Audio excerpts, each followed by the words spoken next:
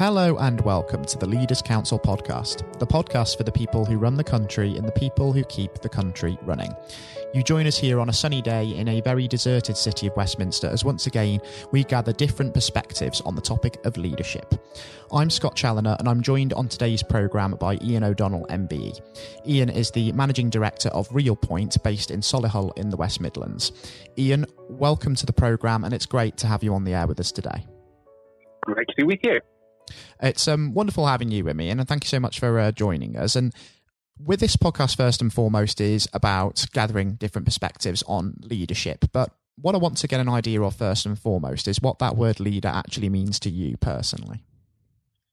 I think for me, a leader is certainly very different from a manager in that your role is to inspire people and to guide people and to encourage people to achieve the best for them, and that therefore is the best for the business that they might work within or the organisation that they might work within. And do you think that sort of people-orientated, sort of more inspirational approach is very much embodied in your own style of leadership as well? I would like to think so. You perhaps might need to ask some of my team to definitively get an answer on that. But certainly for me, I very much believe that to lead by example. So the way that I lead is not to expect others to do things that I wouldn't want to do or don't feel are right for me, as it were. If I'm not prepared to do things myself, then why should I expect others? And also to try and share a bit of a picture of where things are going and to make sure everybody knows the full picture of everything. I think sometimes we can be inclined to think, your team members don't need to know this or they don't need to know that. Whereas actually, it's important that everybody knows everything that's going on for me, and then you can show with everybody having the full clarity of where everything is. You can say, and this is the way we're going to go forward through this situation. I think you're absolutely right in what you're saying there. And when we talk about inspirations, are there any examples of leaders, either people in the public eye or people who are less prominent, who've maybe been an inspiration to you throughout your career as well? Yes. I think various people have shown that, going back to school days, actually. So a couple of my teachers, in fact, within school, you get a wide variety. So you get teachers who very much teach and so on by the stick method, and then there's other teachers who very much teach by inspiring and showing the way forward and where things can go. And I certainly had a chemistry teacher, Mr. Gott, and an art teacher who both very much showed me what they thought I could achieve by taking the path that they were suggesting. And that very much to me is what leadership is all about. I think you named some very, very interesting examples there, both, of course, being teachers, because I think when we think of leaders, we're quite tempted to instantly think of people who are in the public eye, so say politicians, for example, sports personalities, celebrities, whereas some of the best leaders aren't necessarily people who are out there and sticking their heads above the parapet, but are just going about their business sort of quietly, aren't they? Absolutely, and I think, so often a leader is somebody who can allow somebody to achieve more than they thought they could achieve themselves. So often, as an individual, we have our own view of what we think we're capable of and what we think is possible. And to me, a great leader is somebody who can open your eyes wider and perhaps allow you to take steps forward that you didn't think were within your capability to take. And certainly to open the doors that might otherwise be closed to you as well. So I think for many of us, the leaders that give us the most opportunity are not the big names that may be greatly inspirational in terms of what they've achieved, but it's actually the people that we meet day to day who allow us to achieve more than we thought possible. And do you think that we recognise that form of leadership maybe as much as we should in this country? I think so often we do have a bit of a celebrity culture in this country, and sometimes we tend to too easily focus on big business, big organisations, the top name leaders. And as you would expect of somebody who runs a smaller business, I think so often we don't celebrate enough the smaller, the community champions, the smaller business owners who equally have inspired people to achieve things that they may otherwise not have done, and often are more embedded in local communities, and therefore perhaps engaging with people that the big name leaders just won't get that opportunity to engage with. I think you're absolutely right in what you're saying there, Ian. And I have to say, one thing that at the moment with the present COVID-19 situation, that's really putting leadership to the test at the moment, isn't it? With businesses having to try and navigate this outbreak and really try and steer their businesses through it. That's really sort of putting it under scrutiny. It is, just the very basics of not being able to see any of your team face to face for now over a month. It's certainly creating a different set of challenges when it comes to leading a team, and perhaps some of your team being furloughed and areas like that. Certainly makes it a more challenging situation to lead within than we've ever had to face before. Because I think it was a month yesterday, wasn't it, that the UK lockdown started and Boris Johnson announced those measures. But that did come quite late compared to some measures taken by other countries, didn't it? Because we saw the lockdown in Italy, for example. I think Giuseppe Conte locked the country down on the 9th of March, so some time before. So in a way, in the UK, we had sort of taken a little bit more of a backseat approach to initially dealing with the crisis before those measures came in. And if we take that idea away from politics and away from crisis for a second, are you the type of leader who likes to sort of dive in when difficulties arise and get on top of situations as quickly as possible? Or do you tend to take a little bit of a backseat, see how things develop, and then take more measured action from there? Ooh, interesting question. I think the nature of being a small business and therefore being a leader of a small business is that you can respond quickly to change, and therefore it's important to make the best possible use of that sort of lightness of foot. And so if you have a tendency to sit back, I don't think you're able to leverage the benefit of being a smaller business. And so I would say probably I do tend to say there's an opportunity here, or there's a change that's needed here. Let's get on with it. And then we can adapt and reshape it as we need to as we go through, rather than sitting back for too long, and therefore other people get there ahead of us, make those changes sooner, and therefore we would fall behind. And as a small business, you can't afford to fall behind because you don't have that brand presence and so on that a bigger business might have. And one thing that this whole situation has taught a lot of businesses, both large and small, is that it's been a huge learning curve, really, hasn't it? It's really taught businesses to sort of strike that balance between proactivity, having plans in place, and the ability also to be reactive and also be able to adapt to changing guidelines. And adaptability is hugely important, isn't it? Yes, and I think, while we all know that things like disaster recovery plans and all of those sort of details are important, I don't think any of us had a disaster recovery plan quite ready for this situation. And so it shows the importance of building flexibility into your planning and the ability to prepare for something that was completely outside of what you were expecting. But also, I think it's going to be really interesting, not just as we've gone into this crisis, but also how we lead ourselves out of this crisis and how we adapt and change our business and learn lessons from the way we've adapted into this crisis that we maintain and say, are there things we can do differently, change and adapt for the long term that we thought I'd be able to do very quickly going into this crisis? Absolutely. It will be an opportunity for businesses to learn, and also for governments to learn as well, because we've seen that although there has been some approval to how the UK government especially has handled the situation so far, there has been criticism in some quarters too, and facing criticism and being sort of in the firing line for that. Would you say that that is just part and parcel of being a leader, especially one as prominent as that? Yes, I mean, the nature of things is you're never going to please everybody, and if you're going to react quickly to situations to a certain extent, you're going to get some things wrong as well as some things right. And the importance is to adapt quickly and realise quickly when you perhaps are making mistakes, and to change direction quickly as needed, rather than perhaps saying, well, we've decided we were going to do this, and being slow to turn like an oil tanker. I think that adaptability, as you say there, is incredibly important. But also when you get things wrong, I think it's important as well as a leader to take some accountability for that and be willing to learn from your mistakes as well. Yes, absolutely. The buck stops with me. I run Real Point, and the buck stops with me when things go wrong, even if it was theoretically one of my team that had made the mistake. At the end of the day, that mistake and that problem had been caused perhaps because I hadn't shown clear direction, hadn't given them all the training, whatever else it might be. Whatever goes wrong within my organisation, the buck stops with me, and I have to take responsibility for that. And would you say that the experience of making mistakes and learning from them is also just an important part of developing them into a good leader as well? Because some may be afraid, and especially younger leaders, of failing and getting things wrong, whereas really, I mean, embracing that isn't necessarily such a negative thing. Absolutely.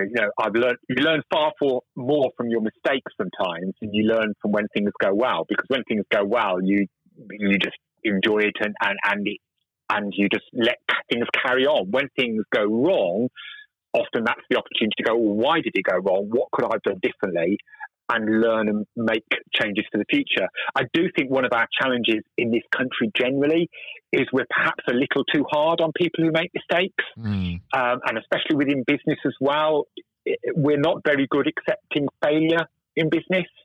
Whereas the reality is that, it's likely that some businesses will fail, and that shouldn't mean that person then feels that they've failed altogether. That is an enormous learning opportunity for them to go on and build something even stronger and better for the future. Yeah, it's a little bit of a cultural problem, isn't it? That we maybe don't give people enough credit sometimes and we don't encourage them enough, but also that we do tend to jump on the criticism bandwagon in a way. Yes, and I think, I work in the world of online marketing and social media, but social media certainly has a large part to play in this these days, that we get 101 people who suddenly count themselves as experts in a situation,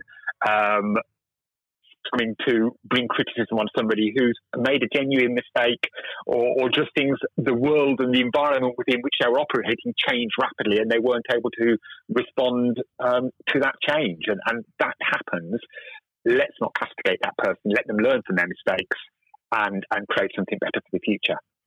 Absolutely. And if we do think about the future before we do wrap things up here today, do tell me, Ian, what you envision the next 12 months holds for yourself and for Real Point, and what you really hope to achieve in that time in navigating this pandemic and then emerging from the other side. Wow, a major crystal ball question, which I would love to be able to give a nice, strong, clear answer. I think the reality is for the next 12 months, it's going to be about continuing that ability to adapt rapidly to change. I think the environment within which we're going to operate business is going to be dynamic and changing for at least the next 12 months, possibly even longer than that. And the importance is for us as business leaders is to make sure our teams are comfortable and happy with the changes that are happening, and don't feel isolated or outside of that decision-making process, and that we continue to adapt and change our business models, the way we do business for that changing business environment, so that we can create a sustainable future. I can certainly see where you're coming from in that this period will yield a change in the way that we do business. And what I think would be really, really good for the listeners, actually, Ian, is if in a few months' time, when we start to see those changes borne out in a way, we could maybe revisit this and have you back on the air just to see how things are playing out with that. But for now, I have to say it's been really insightful and also an absolute pleasure having you on today's programme. And thank you so much for taking the time to speak with me today. Thank you very much for listening. Really enjoyed it. I've really enjoyed it as well, Ian. That was Ian O'Donnell MBE, Managing Director of Real Point, speaking on April the 24th, 2020. Coming up next on today's programme, we'll be handing over to Matthew O'Neill for his exclusive interview with Lord David Blunkett. Lord Blunkett is not only the former Education Secretary and a former Cabinet Minister in Tony Blair's Cabinet, but is also the Chairman of the Leaders' Council of Great Britain and Northern Ireland. Despite being blind from birth, Lord Blunkett is one of the most prominent politicians of his generation, and he served as the MP for Sheffield, Brightside and Hillsborough for 28 years. First elevated to the House of Lords in August 2015, of course, where he was anointed Baron Blunkett of Brightside and Hillsborough. I hope you enjoy listening to that interview just as much as Matthew enjoyed speaking with Lord Blunkett, and that's coming up next. Lord Blunkett, welcome. Thank you very much. It's very good to be with you. Well, of course, nothing is being said at the moment other than COVID-19, which we must touch on. What would your message be to small businesses who are trying to keep going? Well, I think the last ones standing will be the ones that thrive when we get back to some sort of normality. So it's have confidence and courage.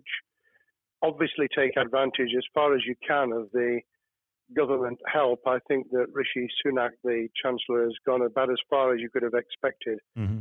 In the circumstances. There are obviously small businesses that fall between the cracks. Those who don't have defined premises can't benefit from the business rate waiver, have not really been able to demonstrate that they can adhere to the PAYE for furloughing staff, and of course whether they can receive the grant, 10,000 or 25,000. All of those who can are obviously able at least to benefit from that for the time being and look to the future. But I think the second thing to say, and they don't need me to tell them this as a politician who did once do a business studies qualification, which is that it will be a different world, and being able to think about how that world will look in a year's time and be creative about it and learn from not just what's happening to you at this moment in time, but to others around you and the sector that you're working in, that will be really important.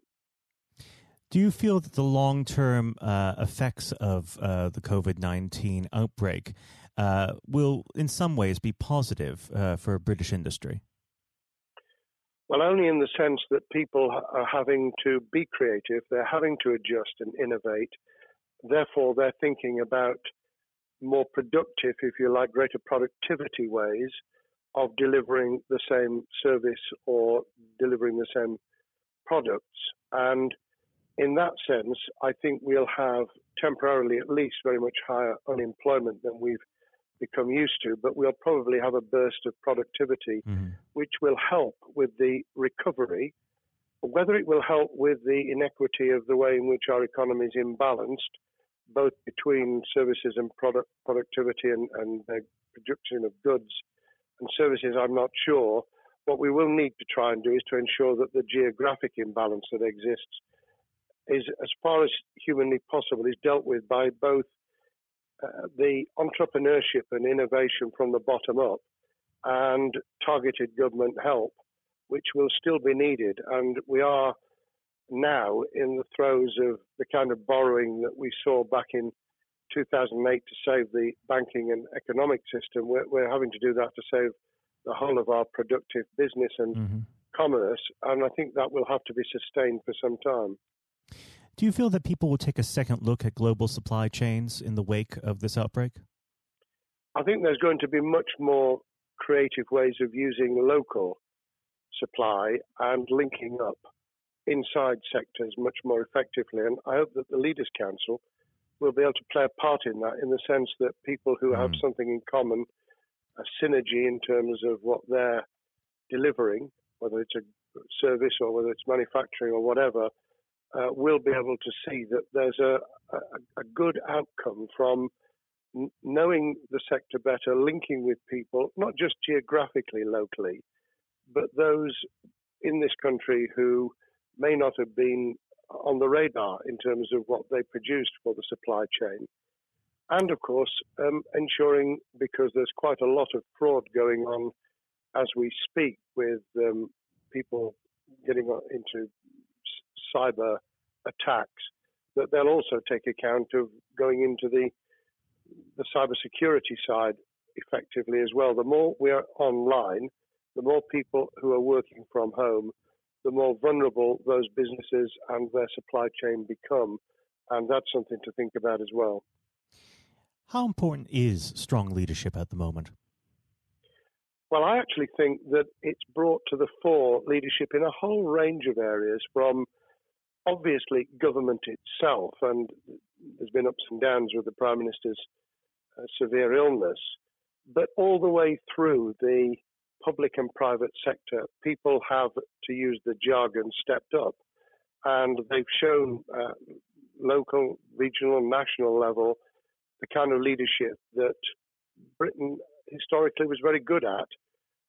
Regrettably, we've not seen the same on the international scene for all kinds of reasons, but maybe we will in future. So I think out of this will come experience of people who have seen an opportunity to do good, as well as seen an opportunity to provide a good a service or goods, including, for instance, shortages for the health and social care system, the food chain and the like, but also I think in terms of seeing the synergy between the private and the voluntary sector and using people's commitment to each other in a very positive way. I'm not sentimental about this.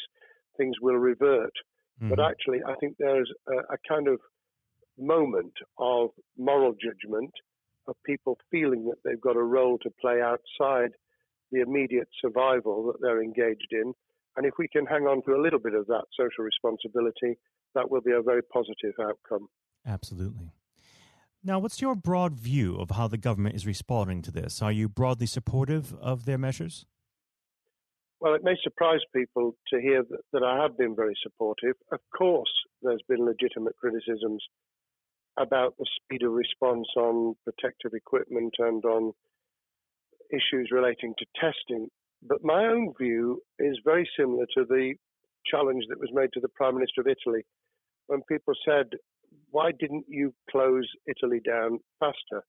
And he said, a fortnight before we did it, I would have been considered to be a madman and nobody would have agreed to do it if I'd tried to move too quickly. And I think that's something that we need to reflect on here in the UK. We may have seen the signals elsewhere across the world and taken them more seriously at the time. Hindsight is a wonderful thing, but as someone who's had his life in the opposite political party to the present government, I think that with some hiccups and mistakes, they've not done a bad job in what has been incredibly difficult circumstances. And you're absolutely right. In a liberal democracy that we live in, it's very difficult for people to swallow orders given to them from government. Well, the UK and the US, and to some extent the Scandinavian countries, have a very different history and therefore interest in maintaining the freedom to decide and the persuasion and consent that's required. Those countries that have experienced one way or another totalitarianism over the last century have a slightly different way of coming at this. I don't want to exaggerate it, but I think that that's why getting the balance right of getting people to go along with what you want them to do in their interests as well as the nation as a whole is a sensible, proportional balance. And I think we now need to adjust to the coming out of the crisis gradually, readjusting to recovery in the same way. Now, something you've mentioned recently on this balance is the police overreach in the enforcement of the COVID-19 structures that have been put in place. What have they done right, and where have they gone too far? Well, I think that they were interpreting what was not necessarily as clear advice as it might have been for all kinds of reasons, because people were feeling their way. I think what's come out of it has been a demonstration by local police services in some parts of the country that they could get people to do what was needed without the heavy hand of drones overhead or people being told that they shouldn't be walking in the street, because this was all about self-isolation, not incarceration. It was about getting people not to pass the infection on to each other and therefore to provide distance rather than to make our lives a misery. Those police services that adopted that policing by consent and chivying people along did really well. Those who went over the top, I think, soon got a very substantial pushback. And one of the strengths of our democracy is that you could have that debate. People could say, I'm terribly sorry, we think the police force in our area has gone over the top. And that in itself is a constraint and a readjustment. That's another strength of living in a country where you can have opinions and express them without actually being thought to be a fool. Now, of course, the government has faced criticism that they were slow to react, and Boris Johnson wasn't present at the early COVID-19 COBRA meetings. Now, Number 10 has claimed that this is normal practice. The health secretary often chairs COBRA meetings related to health.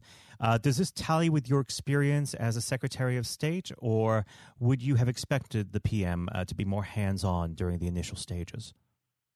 I think different prime ministers do have a very different style.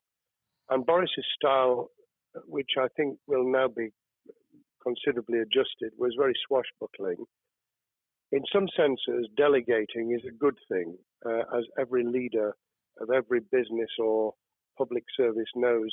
Those who try to pull too much into themselves end up with a massive bottleneck, great failure of trust, and the inability of people to show what they're worth and to demonstrate their capability. So I'd be very wary of jumping in and saying he was wrong to delegate the essential COBRA meetings. What I was surprised about was that he didn't chair the first couple, because my experience with Tony Blair for the 8 years I was in Cabinet was that Tony was a great delegator, but he would get a grip to begin with, watch what the difficulties were, and then give people direction and confidence to be able to get on with it. So looking back, I think Boris himself probably thinks, God, I wish I'd spotted the signals from elsewhere in the world more rapidly, and I'd just been there. However, this also raises another issue. All of us in positions of leadership need good teams around us. I think after this is over, he will be assessing those who really did step up and those who demonstrated their inadequacy.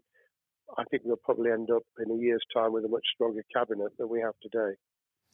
Well, absolutely. And of course, we've seen a significant drop in the visibility of certain special advisors like Dominic Cummings during this entire period. So it'd be interesting to see how that pans out.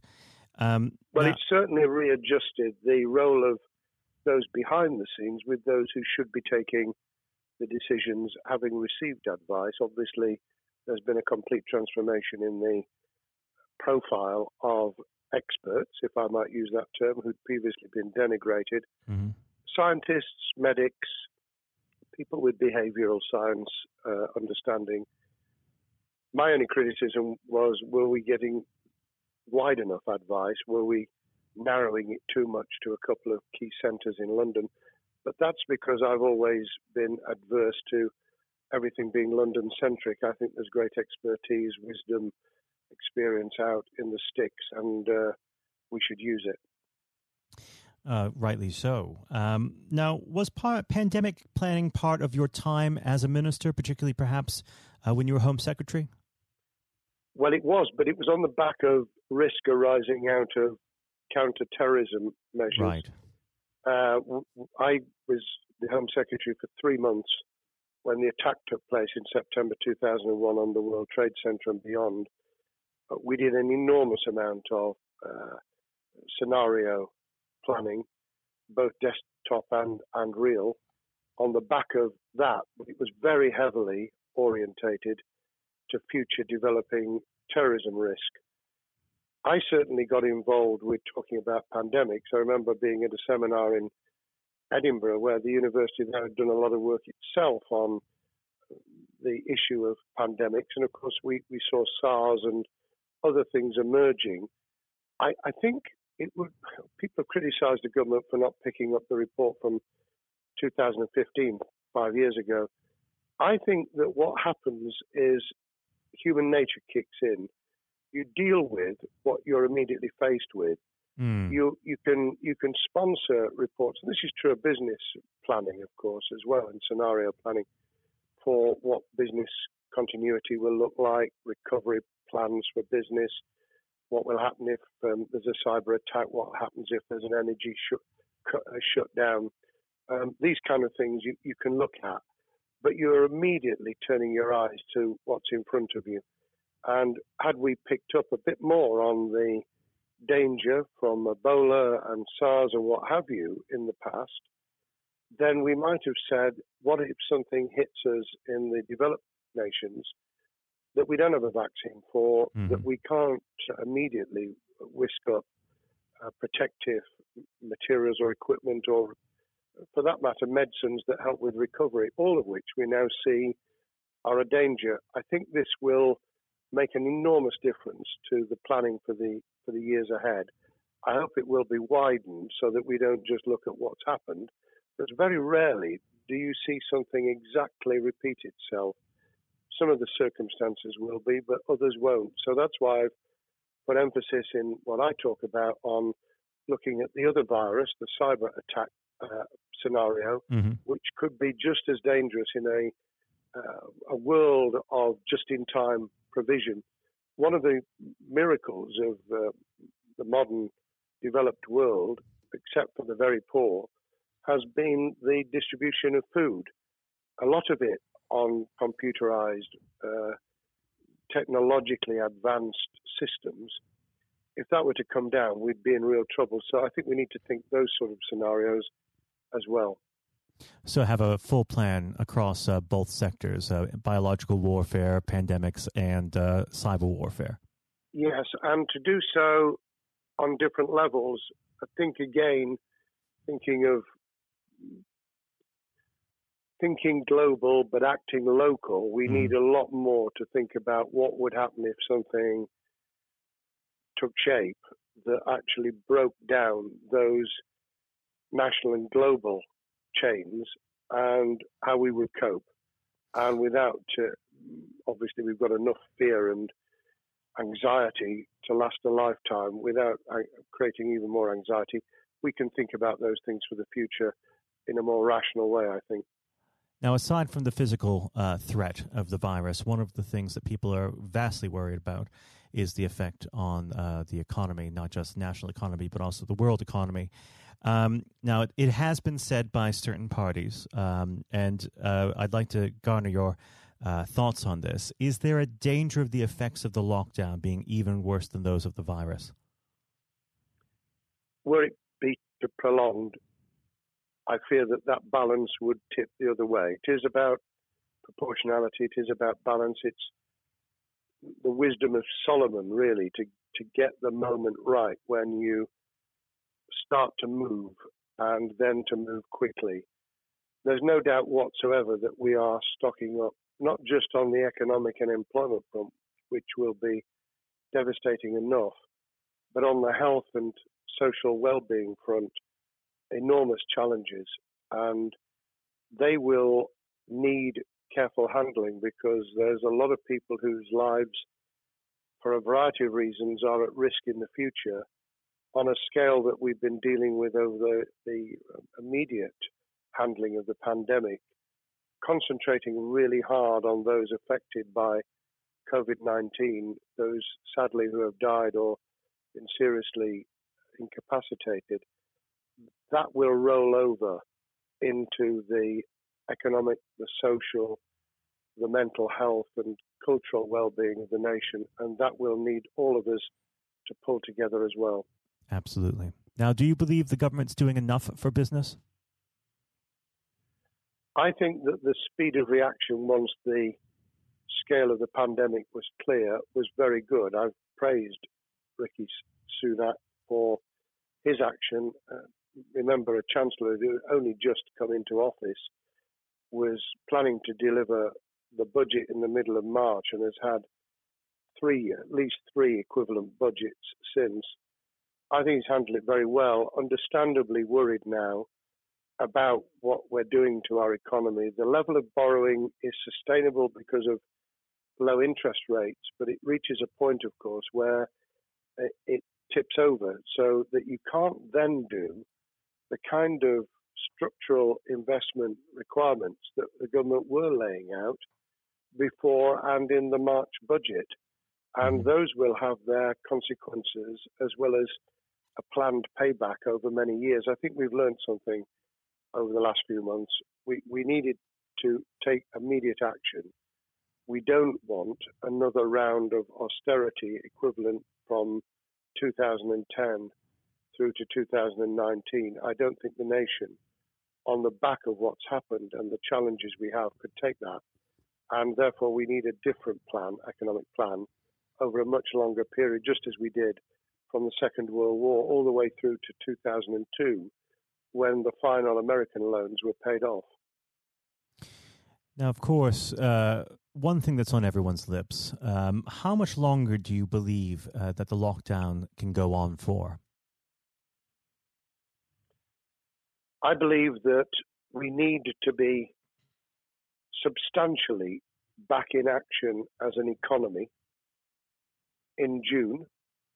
This obviously is led in terms of places where people would meet in large numbers, having to adjust to the fact that it will be longer for them. And sadly, that will involve business closures. It's why the Chancellor extended the furlough scheme to the end of June. Mm-hmm. But unless we get things moving in June, I think we'll run into the summer where all kinds of services and industries will have a chain reaction effect. And what happens with one will then have a major impact on another. And then you get the skittle effect where things get knocked down that you hadn't perceived were going to be affected. So I very much, if I were in government, and I always think of things in that context, what would I do if I were in government? I would be on the side from the second week in May, on the side of the hawks in terms of saying we've got to start moving, and we've got to do so with the collaboration and cooperation of the public who have got the message, who did behave, who responded magnificently. Let's try and get back, perhaps, doing things differently for a time, but substantially getting back to business as usual. And unless we do that, then those areas that can't and wouldn't expect to be back in action immediately get pushed further into the middle of the year and the autumn, and then they become unsustainable. Now, of course, one of the other major developments we've had recently are the changes in the Labour Party. So if we could just speak on the Labour Party for a while. This might sound like an obvious question, but how does Sir Keir differ from Mr. Corbyn? Well, I'm biased because I believe the Labour Party has come out of 4.5 years of a black hole of a nightmare, where it neither represented a credible opposition nor an electable government, and the combination was to let those who supported the Labour Party and needed some of its policies let them down very badly. Sir Keir Starmer both is a highly intelligent, professional lawyer who, as Director of Public Prosecutions, led the service well, had to take difficult decisions at a time of austerity, understands the world beyond Labour members, but has been able to do business with those who originally supported Jeremy Corbyn and was able to command support from them. His creation of a balanced shadow ministerial team has been very encouraging. I supported Lisa Nandy, who he's made Shadow Foreign Secretary, because I thought she understood the north of England and the disaffected former Labour voters. But I believe that Sir Keir has taken on board those who have something really sensible to offer. And I believe he will be both a great leader of the opposition. More importantly, he will then present himself as a credible alternative prime minister. And all governments need an alternative government at their shoulder. It was true of us from 97, and it took the Conservatives some time to recover and to get to that position, but they did, and the Labour Party will, and that's crucial for our democracy. All of us need to understand and appreciate that a living, breathing, functioning democracy requires a credible, confident, and in many ways supportable opposition, as well as a government that we clearly want to do well, because none of us want, as we didn't with the COVID crisis, none of us want the government to fail. We want to see our economy recover. We want our social well-being to be taken into account. We want to overcome deep-seated inequality and poverty. And we want to do it with enterprise and entrepreneurship and business playing their role. And that is about leadership nationally, locally, in the private and the public sector. People with ideas, with confidence, with the ability to pull teams around them. Above all, to have some idea of what it is they want to achieve and a very good idea as to how to achieve it. Now, of course, one of the biggest problems Secure is facing will be tackling the party's anti-Semitism problem. There has been a recent internal report that has been quite damning. What's your response to that report, and what does Secure need to do in response? Well, there are two reports. One which is being produced by the Equality and Human Rights Commission, which he will, and has already indicated, will implement in full.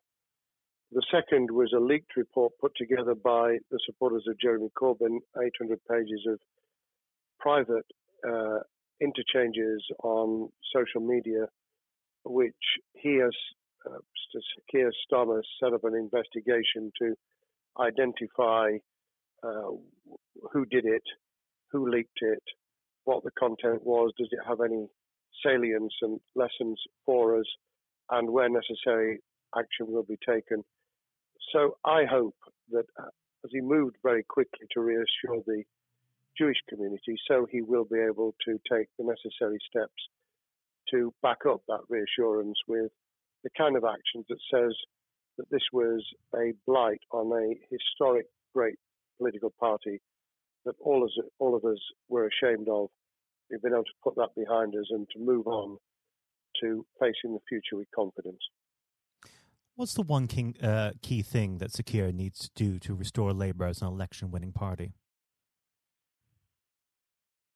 I think Sir Keir Starmer's major challenge is to convince sceptical voters that Labour has not only reverted to a party that they can support because they can see it acting, developing, presenting as a credible alternative government, but also that the lessons have been learned from the fiasco from 2015 onwards. In other words, there have to be very clear signals of substantial change, not just the right words, not just reassurance that we're not going back to some of the crazier policies, but actually that we've understood why the electorate rejected those policies so substantially in December 2019. If people get that message, they'll understand that the Labour Party has changed, as it did in the 1980s and early 90s, to become the electable government with the greatest majority in historic majority, even greater than 1945, which I was privileged to be able to take advantage of in 1997 when I joined the cabinet. Now, I know what your answer is going to be to this question, but indulge me. Do you think Secure has what it takes to be PM? Yes, I do. I think he has the background, he has the experience, he has the professionalism, he has the forensic mindset, and he has the confidence to have put a team around him which will ensure that it will work. And those elements are true of all leaders. Ideas, the ability to build a team, to have confidence in that team, and to be able to demonstrate leadership in practice, sometimes at the most difficult times. And, you know, the Leaders' Council, those sharing their thoughts with the kind of thing that we're doing now with a podcast, but also joining us in linking up in that network of people who can support and help each other and learn from each other. That is what needs to be done in politics as it needs to be done in business. Thank you very much indeed, Matthew. Well, thank you for coming on the program. It's been an absolute pleasure, and I look forward to speaking with you again. Thank you very much, and good luck to all those listening in what has been a nightmare scenario. Good luck for the future. Have courage, have confidence, and yes, listen to those who know more about business than I ever will. Thank you, Lord Blunkett. Thank you.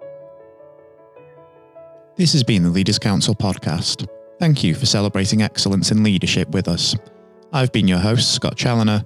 Until next time, goodbye. Thank you for listening to our podcast. The views expressed within the podcast do not reflect the views of the Leaders Council of Great Britain and Northern Ireland, its parent company or subsidiaries, members of staff, or other guests of any other person therein associated.